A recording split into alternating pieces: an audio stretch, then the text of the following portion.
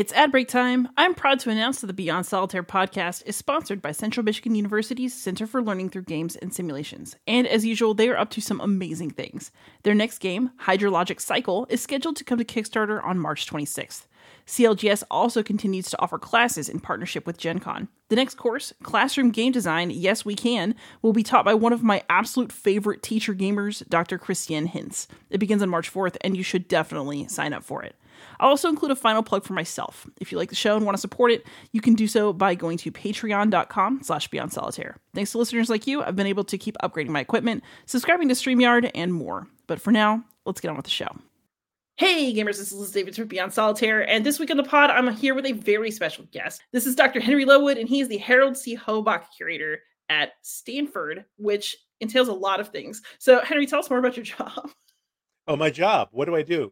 I'm responsible for some collections at Stanford. So I'm the guy who brings in the stuff in history of science and technology, and also the film and media collections. And in addition to that, or as part of that, I run something called the Silicon Valley Archives at Stanford. So we have our own exhibit space, and we do our own programs and help people who want to do research in history of science or film and media studies. And for this podcast, the most interesting thing is that the game collections that we've been building at Stanford now for about 25 years have been, through my work and through the collecting areas that I kind of preside over. So, if I recall correctly from Googling, y'all were the first video game archive at a university. Is that correct? That is correct. I've stated that in writing and at numerous conferences. Nobody's contradicted yet. We were the first institution to collect a historical software collection, and this collection, the Stephen Cabernetti collection, consists 80% of games, because 80% of the titles published in the 80s and late 70s and early 90s were games. That's the range of this collection, 70s to early 90s. To that time, the only institution that had done anything really with games at all, game software, was the Library of Congress. But that was not because they brought in a collection. That was because people were depositing things there. So we were the first to, acquire a collection. It's about 20,000 software titles and, magazines, books, 75 platforms, consoles and things like that. So that was a big collection, and we're still conducting projects around what to do with all that stuff. Yeah, I have many questions about what one does with all that stuff. But first, I just wanted to ask, do you feel, I guess maybe we'll get here over the course of this conversation, but something I kind of want to define the rest of the episode is, how have things changed in terms of academic institutions taking games seriously, treating them as something that should be preserved and studied? I feel like your career has really spanned like a full range of, nobody's ever done that before. So I think things are very different now. So do you have any general comments about that before we kind of circle back a few times throughout the course of the conversation? Oh, yeah.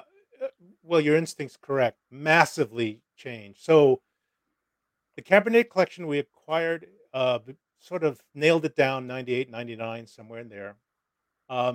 Now and then you'll see people in game studies referring to the year 2000 as the year zero of game studies, right? So we actually are, BC or whatever that would be. Yeah.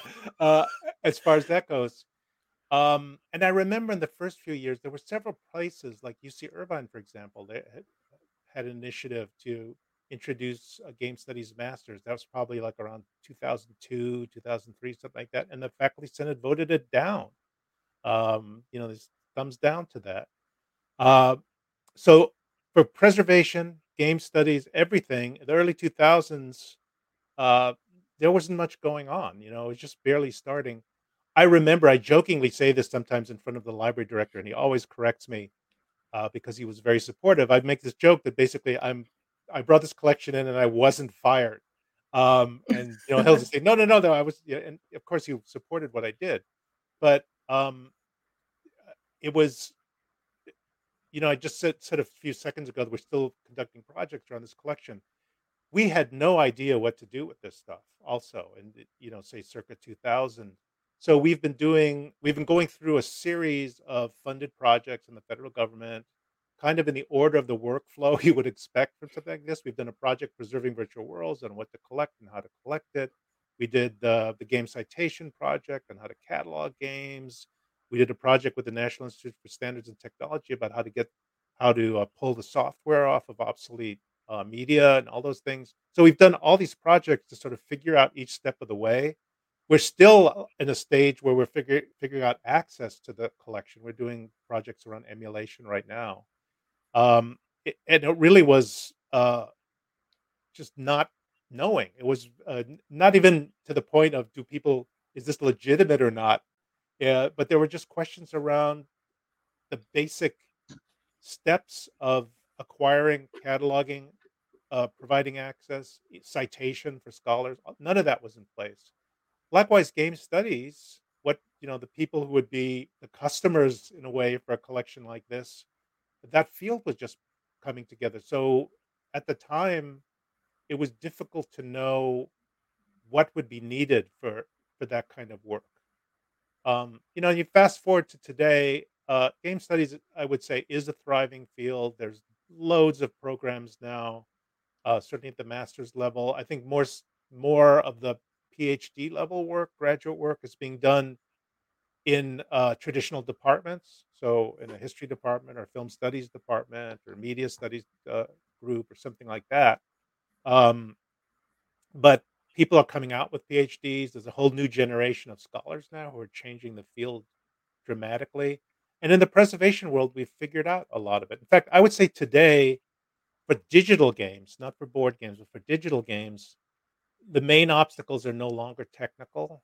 The main obstacles are probably legal, for distribution and access to what we've done. But we can handle and we can distribute games through various means that are now in place that we had, weren't even a twinkle in anybody's eye 20 years ago. They just didn't exist. So it's literally kind of a literally, I guess I'll say literally, it's a night and day kind of thing. Where night it was very uncertain. Now I'll say as a curator, I've been doing this for a long time. Um, One of the things I like to do is to try to figure out a field that is about to break open and then to try to anticipate the kinds of materials that would be needed for a field like that. I'm not scared of media when they're not printed books, if digital media are involved or things like that doesn't scare me. And I just hope that my colleagues in the library will go along with me to do that, because none of this would have been remotely possible just by myself. Man, this is super interesting. So, you mentioned that you no longer have as many concerns about the technical ability to preserve digital games. Um, so, how are you sure? I guess the thing I always worry about, like CDs go bad. The old hard drives. I had to explain to my students what the save symbol on Word was at school in recent years because they don't know what a floppy disk looks like. Yeah. Um, you know, how do you preserve things, especially knowing that the thing you're probably preserving them on is also ephemeral in the long run? Yeah. So um, I will. Boy, if I have to caveat what I said a little bit, let me, and then I'll answer the question. Um, Yeah. the caveat is um, the game the game distribution mechanisms of today in the last 5 to 8 years have transformed my statement about we can do everything with technology. The legal thing's the main obstacle. Um, Many of the techniques that we can use now to and easily handle games from, say, the 1980s, 1990s are no longer valid in the era of siloed stores, mobile games, software as a service, where games are updated every day in some cases, stuff like that. And so that's the caveat about the technology. I don't think we will ever, if we think of the software part of it as a library, okay, I don't think that library will be complete in the future. So a game like, if you take a game, I'll take something I play like EAFC, which is the former FIFA series game. That's a game that's updated every day, and depends on a community of millions of people to play it. There isn't going to be, I don't know what the playing of that, what you would have to preserve that. You'd have to make so many decisions about the updating of the software, what versions you would use, what kind of experience you would deliver, and all of that. I think it would be extremely difficult. Not so much because you couldn't do what you wanted to do uh, with technology, but because so many resources would be involved in standing up that technology, and so many Mm. decisions would have to be made. So that's my, sort of caveat. But my answer to that in part is that that's the library, and we can go with different approaches to the library that will deliver something to the historian of the future, let's say. So there could be video recordings of, say, a thing that happens in a massively multiplayer game. There could be people could record videos and screenshots, because standing up World of Warcraft in 2100 with no player community, where it's just the graphical world and some of the affordances some of the things you can do is, you can kill a monster and that sort of thing, but there's nobody in it. It's not particularly interesting. It doesn't tell you much about the way the game was played in our era. But a video recording of things that happen, or recording a blog of somebody who's telling you about their experiences of the world, be more important. And that's the key thing. We don't have to preserve the library. Doesn't have to just be, we've perfectly assembled authentic versions of games running on the original platforms and all that. We can figure out ways to deliver that differently. But the other key component of this is documentation. So we assemble documents relating to games and to the experiences that players had in game worlds and things like that. You get a pretty good idea. And guess what? That's what historians do anyway. Historians don't live in the 19th century when they write about it. They use documents to learn about the experiences of people who lived at that time. And I think that would be the same for game players, and likewise for game design. You'd want to have developer notebooks. Uh, you'd love to have a few games that are where the development process was documented in a very detailed way, so you could follow that. It's complicated to do that, by the way, but I think we end up coming back to a position that's very similar to archiving history in general. That it's not, we don't, when we think about what historical documents will be left about the first Gulf War, we're not talking about actually being in some kind of simulator of that world, because that then would be our experience.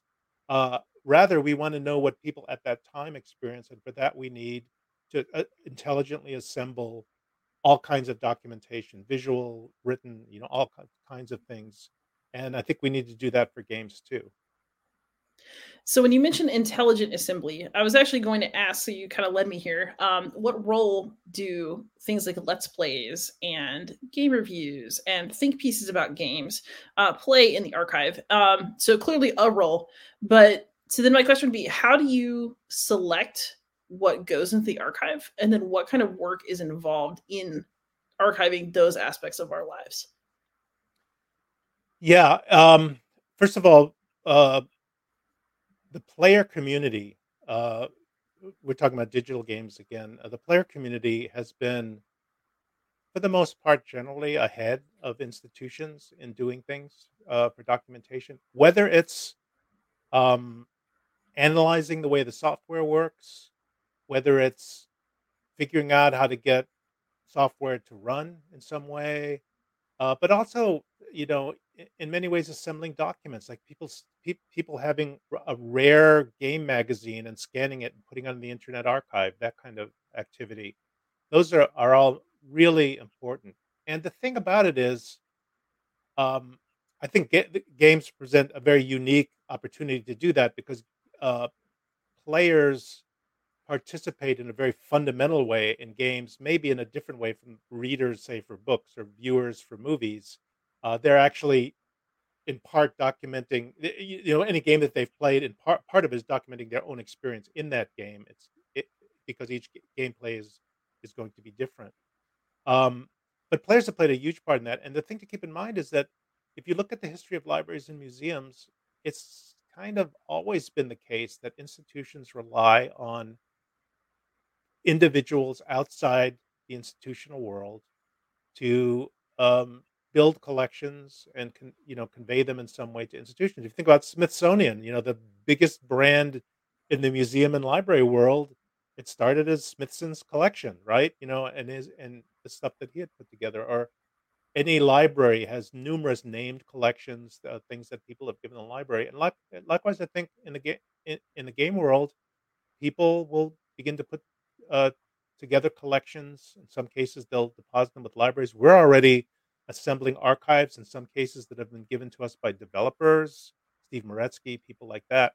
Or we've, as we were talking about before, we're also interested in documentation about the whole culture around games. The podcasts, let's play videos, all sorts of things like that. You may know, I don't know if you knew this, I did a lot of my work on the history of machinima, on early, game-based film movie making, and that's, work that was done entirely by the player community. So, all of those, um, films should be preserved. I started a kind of a collection at the Internet Archive to do that. That's very, very, uh, important. I think people should feel that they can do something like that if they want to. And the step I would like to see taken next, I guess, by a lot of institutions is to create linkages between those institutions who are, you know, in a position that they can ensure that things are preserved. A collector, um, unfortunately, has a limited time on Earth, and at some point, something's going to happen to that collection. And yes, occasionally a family will preserve it, but in most cases, um, it's going to be difficult. And so it's a good idea to start forging those connections with institutions to ensure that the work people has what people have done is preserved as documentation for future historians. Oh, that's really interesting. So, speaking of historical work, so you're a curator, but you are also a historian, and you do historical work related to gaming, including board Mhm. gaming. Yep. I know that you've done a lot over the course of a career. You've covered lots of different stuff, but what are some of the topics that you have enjoyed as a historian, as well as a collector of materials? Um, the biggest, most general answer to that question for me is that while I have occasionally written about design related things or business related things, what interests me the most historically is what players do. And that's both board games and digital games. For example, I did one piece for Zine on the history of play by mail with war games, and I used what collection we have at Stanford, but I also used my own personal archive of playing by mail, and what that how that happened and what it also means, both historically and also for the archive, those kinds of collections. So that's the sort of general answer. Is I'm my blood pressure goes up a little more if I discover something having to do with players. I get a little more excited. Um, Specifically, I would say the category I use to describe my interest is, and I'm on the cusp of starting to write about this as something, is what I would call nonfiction gaming. So that would mean games for which the theme is something related to activity in the real world. For me personally, that's three broad categories: sports games, war games, and historical games. So, Ooh, and speaking of that's language. my yeah. That's my. If you look at what I have, I haven't played a shooter. I haven't played a fantasy game or anything like that. Shooter that's based on a fantasy environment or anything those kinds of things probably for about 20 years now. I just at a certain point, 20 is exaggerated. Let's say, yeah, at a certain point, I felt like both from a design perspective and thematically, those things had run their course pretty much. I love Tolkien, but there are only so many fantasy games, you know, for me. Whereas, basing games on reality, uh, uh, gives you, so many more opportunities to do things. And I realize this is just, just my personal preference. But yeah, so those are the kinds of games that I play, and I've been thinking more about uh, what that means. We did myself and Carlin Wing and Ray Gwynns did a book on FIFA a couple years ago. A bunch of essays about that game, and it's you get into a lot of issues. I know you've written some about this sort of thing, about how game design and play and all that um, interacts with what's going on in the world. So if you play a game like Votes for Women, you're going to start encountering issues that that result in a reflection on how history relates to your current circumstances, or games about, as there have been games recently about that touch themes around identity and racism and slavery and those kinds of issues. um, that to me is just fascinating. Uh, the problem that the designers face in producing games like that, each on a maybe on a completely different thing that happened in the world, and then also the way that players digest those games and relate them to their experience personally, but also maybe to thinking about the world. The things that are happening in the world right now. So that's kind of my wheelhouse. Then I would say is I love to, I guess, players and nonfiction games pretty much would summarize it. I like it. I like it, especially. Yeah, I think in a way, I didn't really know what I wanted for my podcast when I started it, but I think that going through it's basically, there's no such thing as just a game. And the reason for that is that every time you play a game, something's happening to you in terms of how you interact with the game Mhm. and how it makes you think. I think for me, the thing that makes historical gaming specifically so interesting is that it gives me something to grip onto when I'm doing, I guess, critical work, because we already have ways of talking about history. Like you're telling what you think happened, but then as you do that, you're also telling on yourself in some way, even if you can't tell it, even if people in our culture can't see it. um, and I guess I kind of feel like that's also what you're doing with your archive. So, looking back on some of the things that you've collected so far, what do you think that your work has revealed about gamers in our modern times? Like, if we were going to go look through somebody in the future, what are some of the conclusions they might draw from what you collected so far? Well, from the collections, yeah.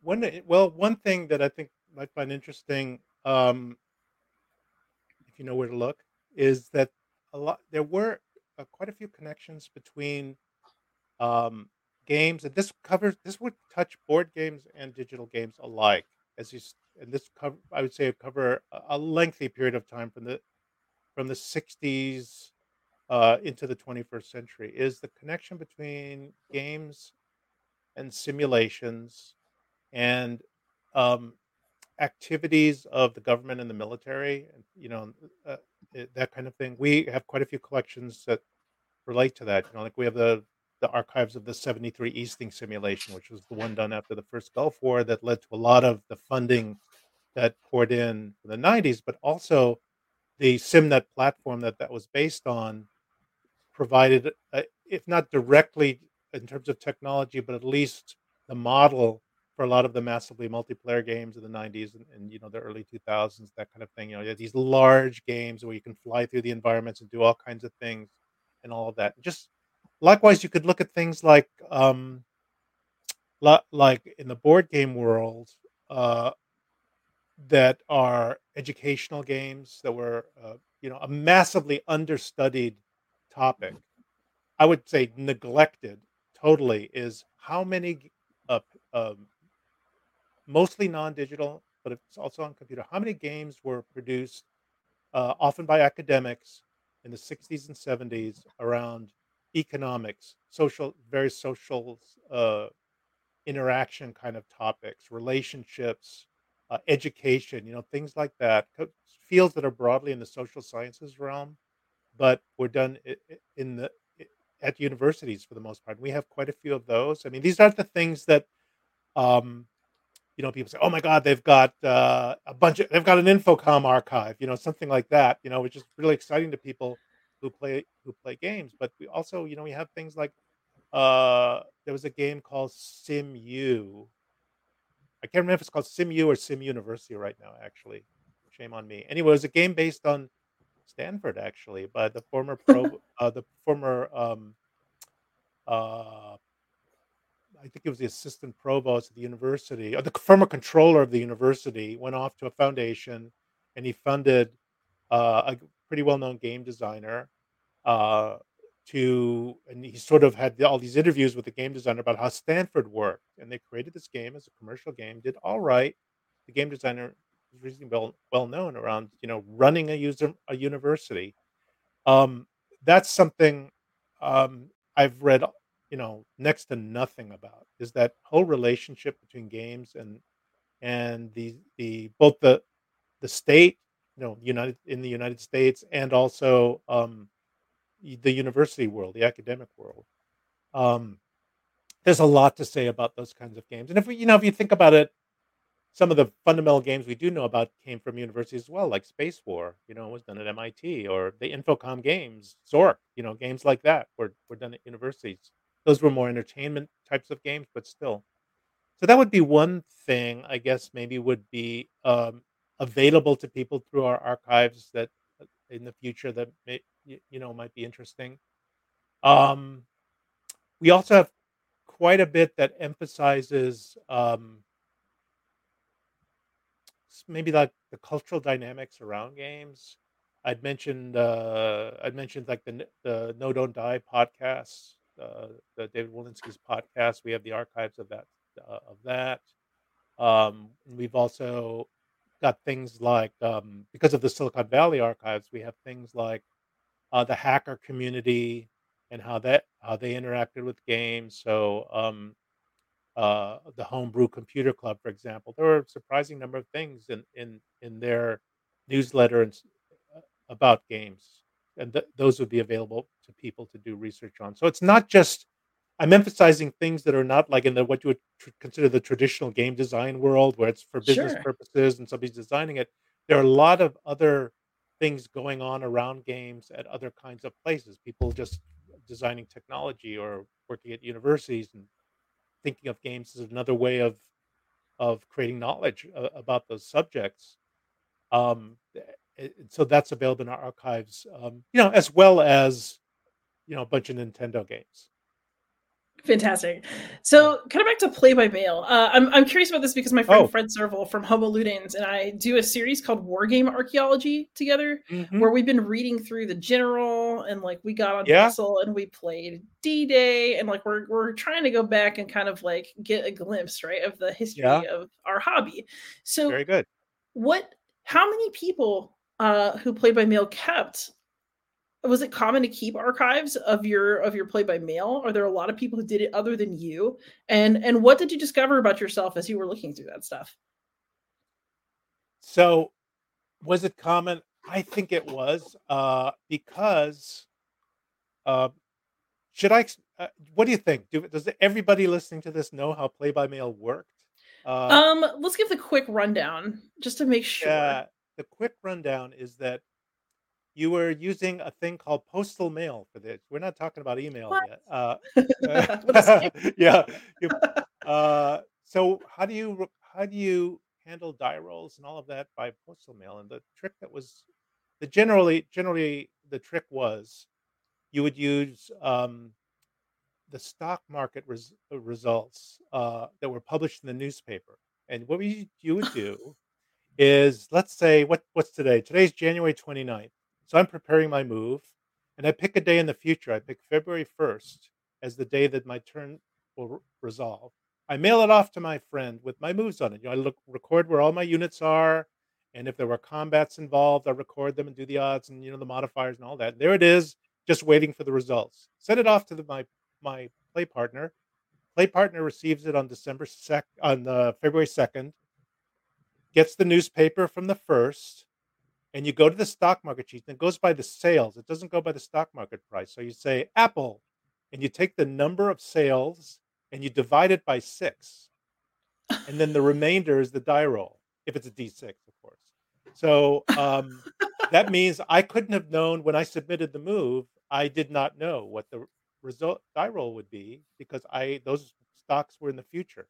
Those transactions occurred in the future.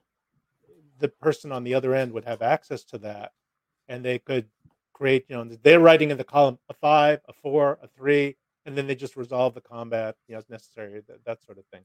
So that's how you did it. Now, what that meant was, okay, you're recording the move on paper. You're writing down every unit, and you would have to, most of the maps, if you look back at most of the maps from that era, you'll see that the hexes, they're mostly these hexagonal grids on the maps, right? Would have a number on it, or maybe it would say A6, to be like a row and column kind of thing. So you would say, my unit, this unit, 2nd Panzer Division is on A6, and then you're writing that all down on this piece of paper. There were some clubs and things like AHICS and such you could belong to that would produce sheets that you could use for this to make it a little easier. And the moves would be recorded. So you would end up and you play, let's say you played a game, often would take 2 years to play a game. Yeah, because, think of it, a turn going back and forth. Postal mail, it might take a week or two to do like half a turn, and it takes just a long time. Life interferes with it and all of that stuff. But then, I would guess most players did not throw those sheets out as the game was going. Somebody might make a mistake. And that's another thing. If you made a mistake, you didn't correctly apply a movement rule, so you put your unit in the wrong place, your opponent would have to mail the turn back to you. I guess you could get on the phone and say, what do you do? But that didn't happen too much. It would be mailed back to you, and then you would go on from there. So uh, I think most players probably did keep those sheets and the correspondence that went them. That's the other thing. So let me talk about an archival artifact that relates to this. A few years ago, I acquired a copy of the game Stalingrad, which is sort of the vintage you were just talking about. Avalon Hill game from that early, it was probably done around early 60s. We managed to acquire a copy. I just saw it listed somewhere and was able to get it. Had been owned by a player who was involved in all these play-by-mail games, and he was also a member of what was called the MIT Simulation Society, which was a place where a lot of war gamers were and playing these kinds of games. And it said in the description of this object, which I felt was written for me, because I didn't know who else looking at this antiquarian catalog would have known what this stuff meant. But it said it had all these letters in there relating to a game that had been played by mail, or games that had been played by mail, I guess. So we get this thing, and it's basically the box Stalingrad, and then all these letters stuffed in the box from the 1960s, and this guy. And so it is some of these sheets. People may know this, but Diplomacy was sort of the first game where a system like this was widely applied. Avalon Hill adopted it. So these people at MIT knew all about this. Diplomacy was really popular on the East Coast. And it was stuffed with all these sheets, but it also had this correspondence between these people playing where they would say, like, you know, you dummy, what did you again, I'm having to tell you, you did this rule, you applied this rule incorrectly, things about applying the rules. They're talking about little stuff about family gossip and things that are going on. So that's like where like play by mail game, or it might have been multiple games in a certain context, which was this MIT club. And we know about the importance of MIT for computer games and things like that, uh, is combined with this just a collection of correspondence around games where you can sort of see how people were interacting. In a few cases, you can see how many of these people identified here had maybe like military ranks associated with them and things like that. I guess ROTC perhaps. Uh, you can do a lot with that sort of stuff, and it's kind of there because of the play-by-mail system generating these kinds of materials like correspondence around the game. I don't know if I answered your question. I just went on a No, this is ramble, like but I think super that was it. interesting, honestly, Yeah. because I actually never thought about how y'all did the die rolls. I feel like I like really learned something interesting today. Like I could see the piece movement, but the die rolls, that's Oh, cool. I played that way so many games. There was an organization called AHIX, which stood for Hill Intercontinental Kriegspiel Society. Kriegspiel, of course, the war game. AHIKS, and you join that, and you would get you'd play. Your games were recorded. Your results, win or loss, would give you a ranking in different games. There's also a newsletter around AHIX that's circulated, and I have, because I was part of that environment, not in the '60s.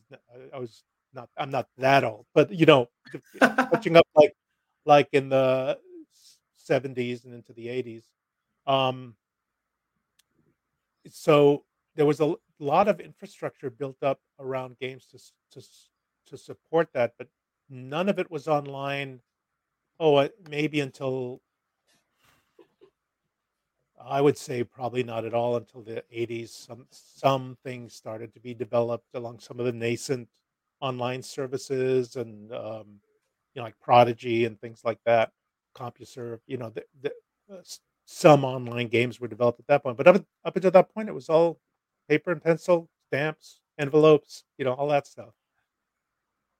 That is that is really cool. I like that a lot. So when you talk about archiving these items, first I just want to point out for people out there, like just because it seems like it's some random thing from your past that nobody would care about, that doesn't actually mean that that's true.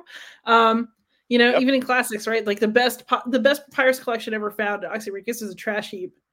So I'm just saying, your old working papers might be worth something to someone. But also, how much of your archive? I mean, do you have much board game stuff at all? And if not, is that something that people have started to think about? A really relevant question for us right now. Okay, we're just this year we are putting everything together to get really serious about collecting board games for the library. We have collected some. I mentioned the Stalingrad thing. We have, a copy of Jim Dunnigan's first game, Up Against the Wall. The game he did at Columbia University, things like that. Uh, Collected individually, those go to our special collections department, actually, because those types of things are quite rare. We've done that a little bit at the Silicon Valley Archives. We have a new space now where we can do events, and we have a thing called Tabletop Tuesdays that we do every month. So we've got a little collection of board games in house to service that event. Basically, the structure of that event is we bring a speaker in to talk about a topic, and then for maybe half an hour, and then we spend an hour playing a related game. Um, so sometimes it can be a game that's related to Stanford by a theme. Let's say we had a Who Killed Jane Stanford thing, around the book about Jane Stanford's death that was written by a Stanford historian. We had to talk about that, and then we played a game of Clue that my exhibits designer had transformed into a Who Kills Jane Stanford game. We do things like that, but then we also will play, like we just recently, had a lecture about gems, and we then played, a game about that. So we've done that since we've started to build up a collection, and I've started thinking about getting serious about the library collection part of it. And there's a very big positive reason for doing that, and there's a very big problem with board games. And the A big very big, positive, yeah, big. I Uh, guess. the big the big good reason is that board games are print artifacts, and that's right. And that is much easier for libraries to see as like traditional sorts of things. And many people in a library who couldn't care less about board games, maybe playing them, can appreciate particularly the current wave of games. There's so many just beautifully printed um, maps and things like that. There have been several couple of exhibits now in libraries about game maps. So that part of it fits really nicely into the library world in a way that maybe the digital games project was more like a new media sort of project, along with other things like that that are in this. We're doing stuff in addition to the traditional. sort of library. So that's a good reason. The problem is you've got a board game with 500 components, and somebody's going to check that out. What are we going to do when they return it? How are we going to? How are we going to? It's fascinated me because this goes back a little bit to a question you asked about earlier. We're not the only institution that's understanding the need to start collecting board games. There are others, and I received a library, an academic library somewhere decides to collect games, digital or board games, they usually call me because they think I know something about it, like just because of the history that Stanford has had. In the case of board games, I really don't because we haven't really collected that much. But the nice thing about that is I hear about when people call me, they tell me, oh, and I've also talked to somebody at this place or that place, and they did this and they did that. So I've been hearing about all the different mechanisms some libraries have put into place to deal with the problem of circulating board games. It's very interesting, and we're going to have to think about things like probably creating manifests for games that don't have them, or another one, believe it or not, is accurately weighing games.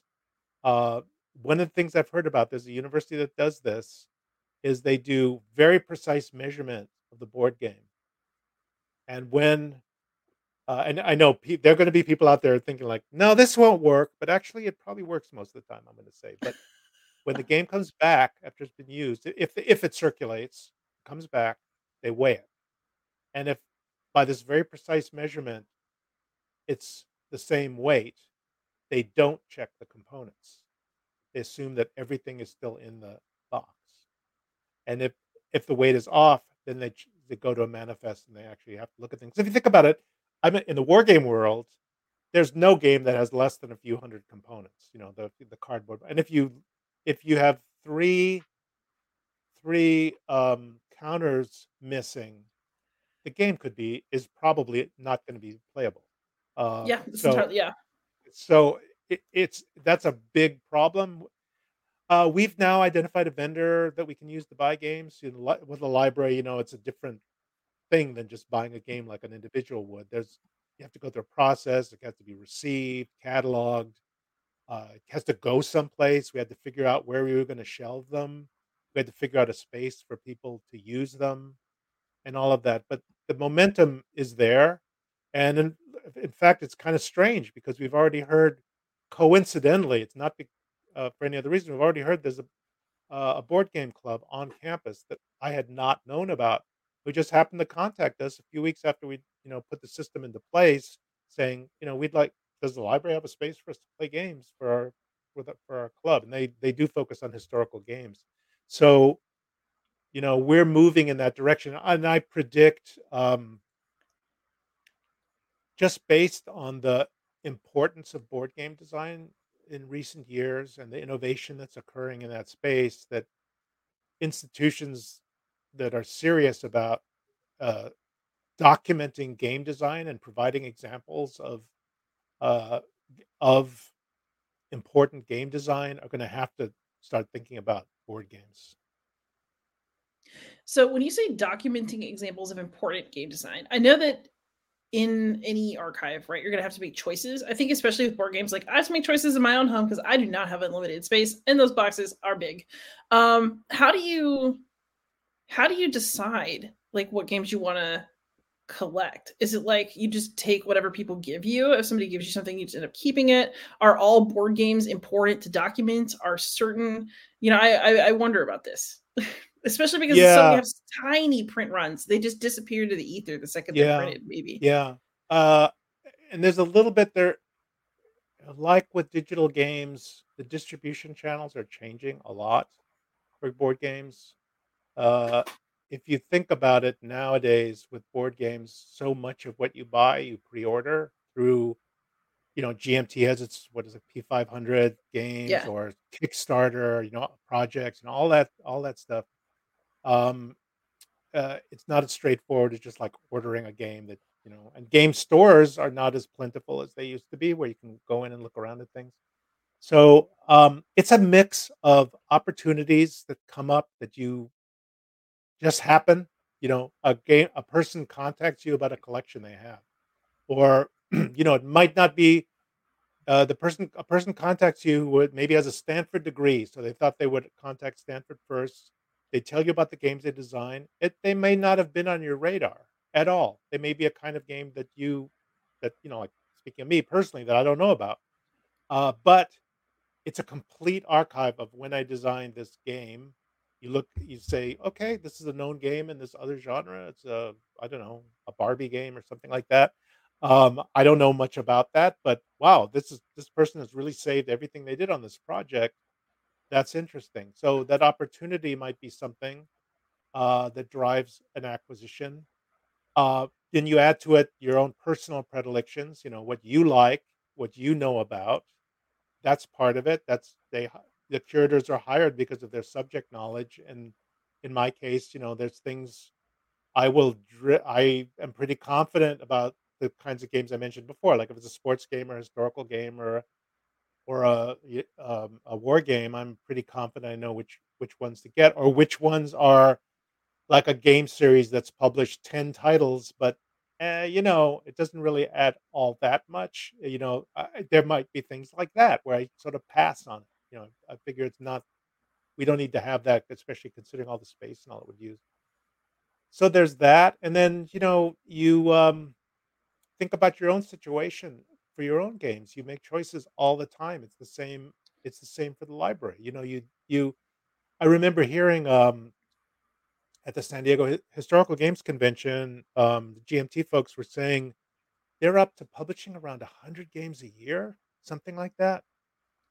When they started out, I think I'm making the numbers up because I don't remember them exactly, but I think they said that maybe their first year they published like maybe 3 or 4 games, and there's a massive number of games. Well, there's some rich people around who can buy every game, I'm sure, but and have the interest. But most of us can't buy 100 GMT games every year, right? So we're going to make selections. We're going to choose that something will define our interests. We might say, I'm only interested in solitaire. We might say, I only want to play short games, or whatever, hour-long games. Or somebody might say, I'll only play games about World War II, and I want them as detailed as possible. Those kinds of things. Well, I might make similar decisions. I might do something because a faculty member is working on colonialism. So I'll say, yeah, Imperial Struggle, that's going in the collection. And that kind of thing. So it's a lot of different considerations that you kind of track all at the same time and compare to what's available. I left out one thing, which I mentioned with the Stalingrad example. There's also antiquarian games, the games that are no longer in print that come up in various ways. So it may also be something like out of my own interest or somebody I know is working on a project. You say there's interest in the early history of SPI as a company. And so I'm going to try to get these games from the late 60s to mid 70s. And that means that could be a years long effort, of tracking different places where eBay and things like that, where games might be offered. There's just a lot of, every day is different. There's just a lot of different things that you have to do. That sounds great, though. So I do have Yeah. a question. Then, so we've talked a lot about tracking down physical media. One advantage, I guess, and disadvantage of board games, right, is that they take up a lot of space. They're physical objects that you can track down and look at and touch. So I guess for video game collecting, what is going to happen when people no longer own games and are thus not able to donate them because they're something we streamed? Right. I alluded to that briefly before. Yeah. There's an essay by Eric Kaltman, who used to work for me. He got his PhD at Santa Cruz. He's now at the University of Alberta. He has a computer science degree and has worked on game preservation, but he's also a historian. He's kind of a mix of everything. And he wrote an essay while he was still working with our How They Got Game project at Stanford. He wrote an essay called something like "Why Current Game Preservation Won't Work Anymore." The title is something like that. And that's basically what you just described. All of the game preservation stuff that I was so chirpy about before, I was saying, like, we've solved all the technical problems, right? Right. Oops. And you mentioned Oops. things changing and updating, but at least you could get a disc. But Yeah. now, Yeah.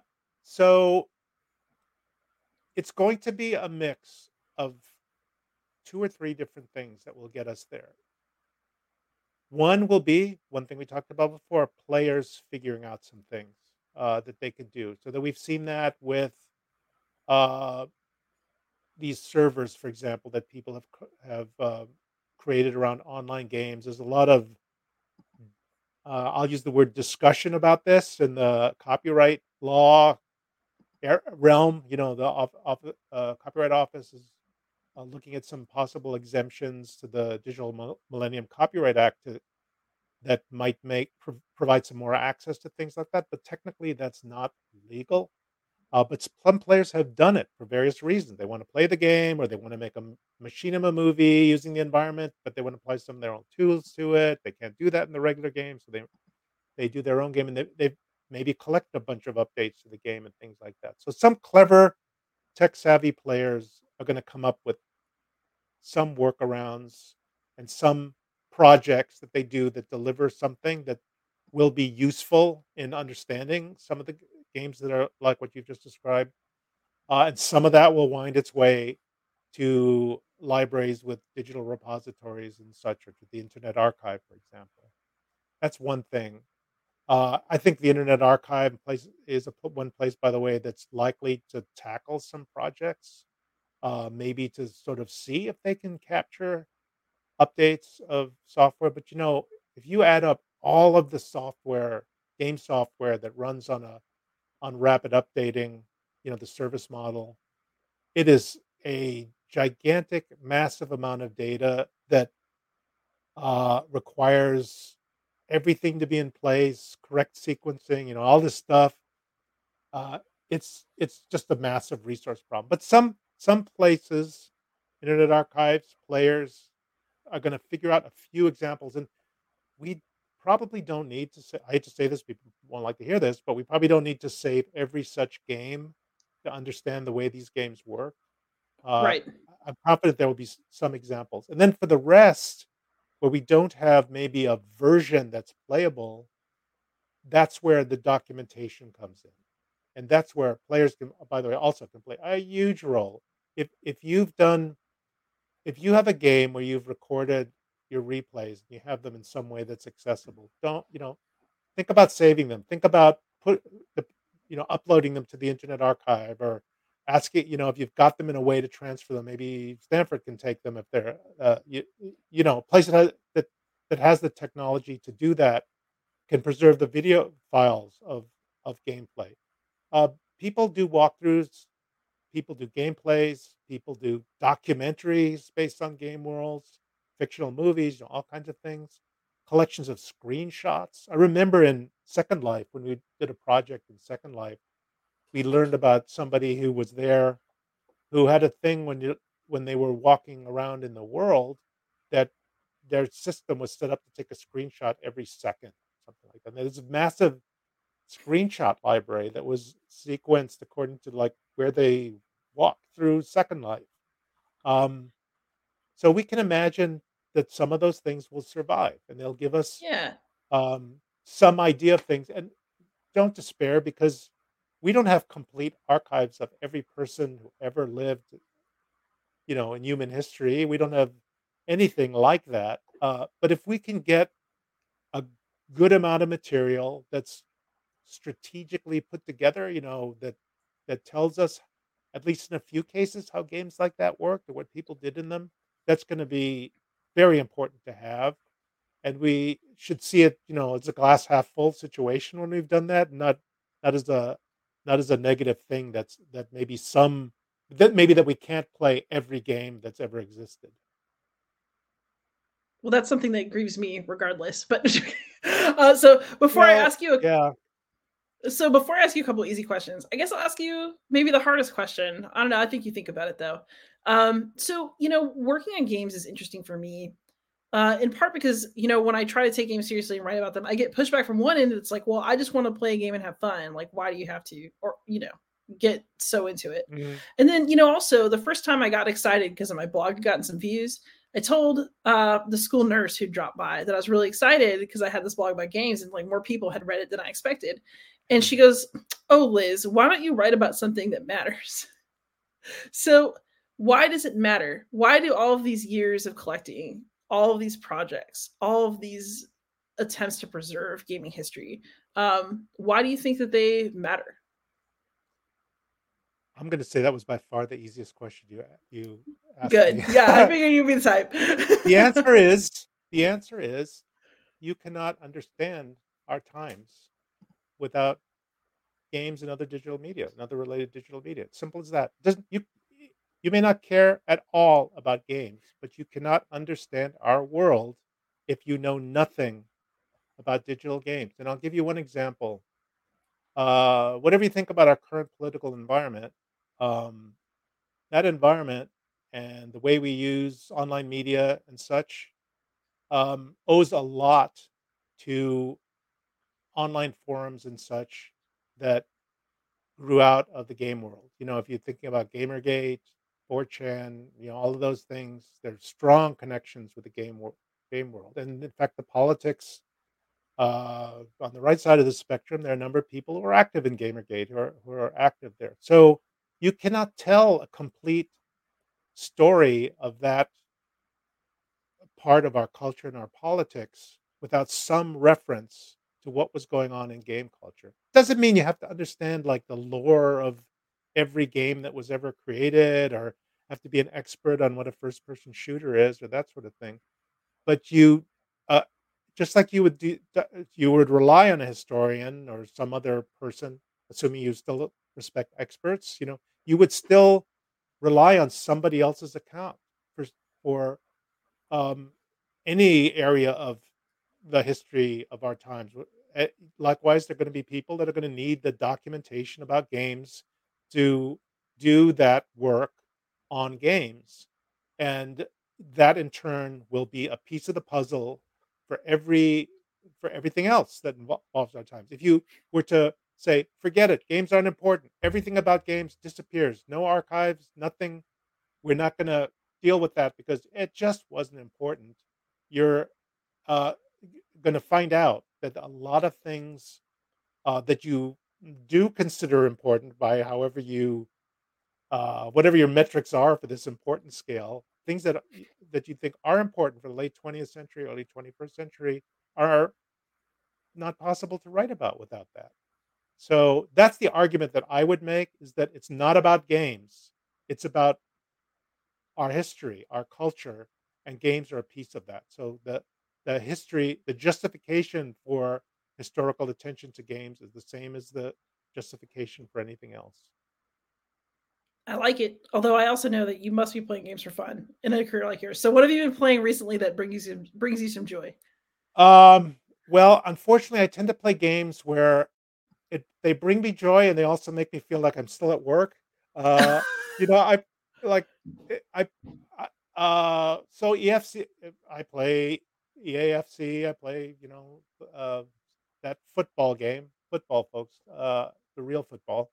And uh, I play a pay to play game called Evany quite a bit. It's an online game. It's sort of so loosely based on history. It's not really a historical game, but it's got a lot of fun references to history in it, and it's got the community of people I play with is pretty good. And those are games that like are persistent world games. Basically, a lot's going on every day. There are events in those games, and so it's a lot of your attention. Besides that, that's my digital world game playing, and that's about it. Everything else I play because I'm doing research on something. Board games, I'm much more all over the place. Today, I was playing a little bit, a few turns earlier, and we'll finish tonight with one of my sons is visiting. Oh, and I just blanked on the name. It's shoot! It's that early coin-inspired game about the war on terror. Why am I blanking on the name of it? Labyrinth? Uh, yes, thank you. Okay, yeah. Yeah, I just went my mind just went blank there. We're playing that right now. We were playing Flashpoint. My other son was visiting a week before, and we played Flashpoint, South China Sea.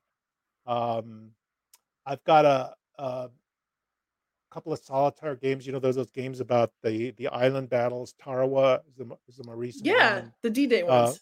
yeah, D-Day. Yeah. I'm playing. I have that set up. But I move around a lot. But online board games, I play with both of my sons, and we play a lot of. Pretty much, we're playing either coin games, or games based with my other son on the Paths of Glory system. So that's um, I'd say my really like exploratory fun, where I actually allow myself to play different things, is in the board game realm. Fantastic. Sounds like you're living the dream, honestly. And then for people who are interested in following you and your work, where can you be found online? Where can I be found online? Well, I'm at Stanford. So there's a I would just say look up my name, Henry Lowood. It's a pretty unique name because it's a bad translation of a German name. And you can look up the How They Got Game project at Stanford, or I guess I would recommend is looking at the Silicon Valley archives, sva.stanford.edu. Um, so SVA for Silicon Valley Archives. And there you can see the projects that we're doing, the oral history work that we're doing, the tabletop games series, and follow things like that. Um, yeah, on I kind of backing slowly away from Twitter. So, but if people want to find me there, they can find me at Liebenwalde, which is Lieben Walde. That's the correct spelling of my name. Uh, Got it. my father's name. I don't, not my name. So that's the name that was badly translated. Things like that all over. I'm scattered. As with everything else in my life, I'm just kind of scattered around. That, you know what? I feel like that's just a modern technological life. Well, but you have a podcast. Everybody to Beyond Solitaire. That's Liz, and they go there, and all your stuff is there. And I don't have anything like that. Just make a YouTube channel. Just put everything there. Oh, that's so much work. I have to say, I really admire the work that you do. Everybody knows this already, but it's a great. It's the assembly of interviews as a total. It's just an amazing snapshot of people thinking about games and design. So, yeah, kudos. Man, kudos to you. I'm so excited about your work too. So we will probably be revisiting this in the future. Oh, super! You know how uh, to get a hold of me. absolutely. But for now, Henry, thank you so much for coming on. This has been an amazing conversation. This is super exciting for me and hopefully for everybody out there. Yeah, So we I really hope so. appreciate it. Yeah, thank you. All right, everybody, please like, subscribe, comment, ask questions, and most of all, happy gaming.